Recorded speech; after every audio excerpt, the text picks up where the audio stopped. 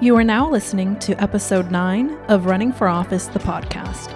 I'm your host, Claudia Zapata.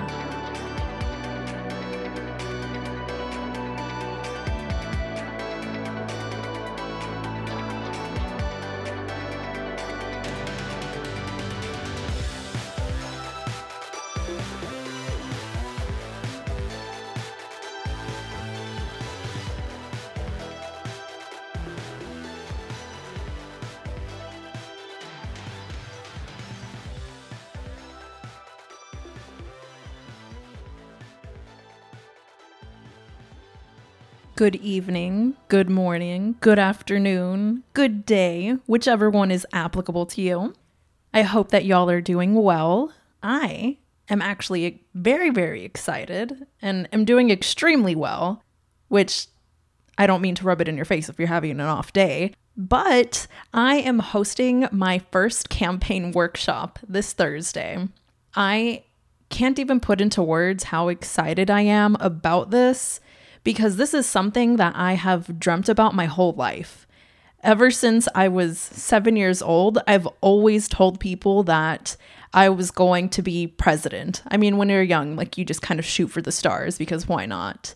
And that kind of never left me. That has stuck with me my entire life. I think it's just because of the things that I've experienced, the things that I've seen and noted, and it just makes me really passionate about creating an equal society for all peoples. So to think that this is becoming a reality and that I have actual human beings who are willingly and voluntarily joining this cause with me and they're putting their trust in me, it feels amazing, and it's something that I don't take lightly at all. So if you are already a part of my campaign crew, thank you so much. I know that we haven't even had our first meeting yet, but I just thank you from the bottom of my heart. Really, it means a lot to me, and I look forward to seeing what we can do together. If you yourself are interested in running for office, one, I recommend that you listen to my previous episodes. They're all pretty short, so it'll be a quick listen. Like, you can finish them within, an hour and a half tops, you guys? I think so. So first, I recommend listening to my previous episodes, 1 through 8. However, here's a bit of advice. As you think about running for office, there are a number of things that you should be thinking about. Like, can you afford it? Does your job legally allow you to do it? Or will you have to quit? How will you finance it? And can your relationships or friendships support you as you run for office? These are all things that ran through my head, that continue to run through my head. Some of these things I doubt. Some of these things I'm like, I don't know. We'll see. We'll see when we get there. Or, yeah, I think I can. And I'm just trying to manifest that shit. However, the most important questions that I feel you should first focus on are 1, how do you differ from your opponent? And 2, what is your overall mission and vision for running for office? Now, this last question differs from the why you are running for office. Why you want to run is likely based on your experiences, things that you have seen, unjust actions that you have seen or experienced, etc. You will, unless you're a jaded or career politician, or both, you will always remember the why of why you're running, the thing that drives you. However, it is important to understand the message and tone you are trying to send to others by running for office. You must always think about the entirety of your campaign and the effect that it will have on others and their livelihoods, even if you lose. So at the end of the day, what is the single takeaway you want people to have at the end of your campaign, regardless if you lose or win? Now, I've given this quite some thought. As you all may know by now, I plan on challenging Lloyd Doggett in 2022. I am a dreamer, not like in the political sense, in the I shoot for the stars sense, but I'm also very realistic. I understand that it is going to be an uphill battle to win. I know that I may split the Dem vote in TX35 whatever it may look like after redistricting. So I want to make sure that my campaign is rooted in a great mission and vision, and one that I can stand by wholeheartedly, and one that I think rings true for many others. I know exactly what I'm up against. I'm up against a beloved incumbent who has held the seat for over 2 decades. I'm up against an incumbent who has name recognition, who has had the time and opportunities to sponsor and co-sponsor progressive legislation. I'm up against someone who has no problem getting his campaign financed. So how do you differentiate yourself from someone who is already a pretty great legislator? Well, you send them a clear message. And my message is this: people deserve to be represented by the common person, by their peer, by their neighbor. I am tired of ingrained, classist, and racist practices that keep good folks from running for office. The idea that you have to have the quote-unquote experience, the degrees, the money, and look and carry yourself and speak in a sophisticated, cough cough, white way is disgusting. Experience in terms of career opportunities, non-police community intervention and resources, and schooling is inherently classist and racist. Brown and Black folks are not given the same opportunities to succeed in a world that is built by and for only one color of person in mind. Brown and Black folks are not given the same resources in their communities that allow for restorative measures to be taken. In a recent live stream that Alexandria Ocasio-Cortez had on, I don't know if it was Facebook or Instagram, I think it was Instagram, someone asked her, "What does an America with defunded police look like to you?" And this was her answer.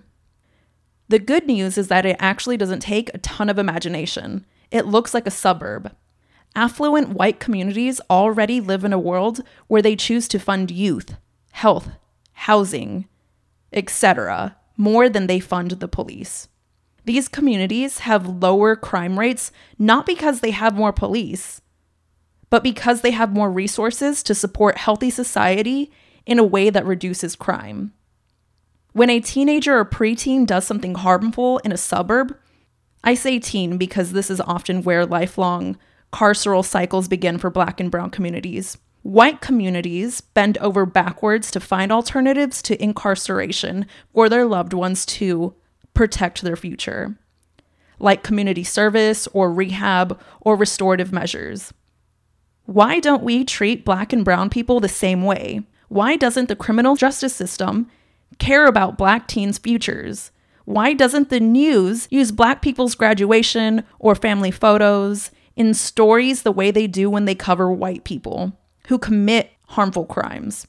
Affluent white suburbs also design their own lives so that they walk through the world without having much interruption or interaction with police at all, aside from community events and speeding tickets. And many of these communities try to reduce those too. Just starting there would be a dramatically and radically different world than what we are experiencing now. End quote. This is why my first platform point will be higher education. Is it an upstream cause? Arguably. We must always find ways to ensure that people of color are provided fair assistance and opportunities to master their craft. Whether that means attending a 4-year university, a community college, or trade, vocational, or technical schooling, we must empower people to be the best version of themselves. I can argue that improving higher education obtainability, inclusion, and affordability can help empower disenfranchised and underrepresented communities and begin to break down the barrier to success that has long existed. The following 3 points are excerpts from the Race and Ethnicity in Higher Education 2020 supplement published by the American Council on Education. Point 1. Only 1/3 of public high schools with high Black and Hispanic enrollment offer calculus, often considered a college gateway course to STEM majors and careers. Lack of calculus partially explains why less than 2% of Black freshmen in the U.S. enter college engineering programs, ultimately affecting the diversity of engineers and the overall number of STEM graduates to tackle public problems. Point 2. Even among high-achieving Black and white third graders with the same test scores, Black children are 1/3 less likely to be placed in gifted and talented programs. And point 3, Black and Hispanic students are disproportionately, inappropriately referred to non-college preparatory tracks and special education due to structural forces that systematically underestimate their potential. Racialized tracking that begins in early elementary school results in segregated classrooms within what appears ostensibly as desegregated schools, where qualified minority students are underrepresented in advanced placement classes filled with mostly white and Asian students. Now, there's so much more to be said and so many more essays to read, so many reports to read, but I will leave you all with a little taste of what my fellow peers and I will begin working on starting Thursday. Increasing financial aid and grant resources for part-time and graduate students, expansion of the Public Service Loan Forgiveness Program to include teachers, social workers, and protective services specialists, creating a centralized, non-traditional student center and website, requiring all institutions of higher education to disclose the accommodations available to students and their framework for determining those accommodations, and increasing the amount of income a student can report on their FAFSA to reflect the minimum wage that is now law in several states, which is $15 an hour. There are so many more ideas that I have floating around in my head, as policy and research are probably my most favorite things in life. And I have no intention of just being a talking head. So if you are interested in joining this movement, please reach out to me on social media or via email at runningforpodcast@gmail.com. I want and need your help, your input, and your talent. Catch y'all in the next one. Bye.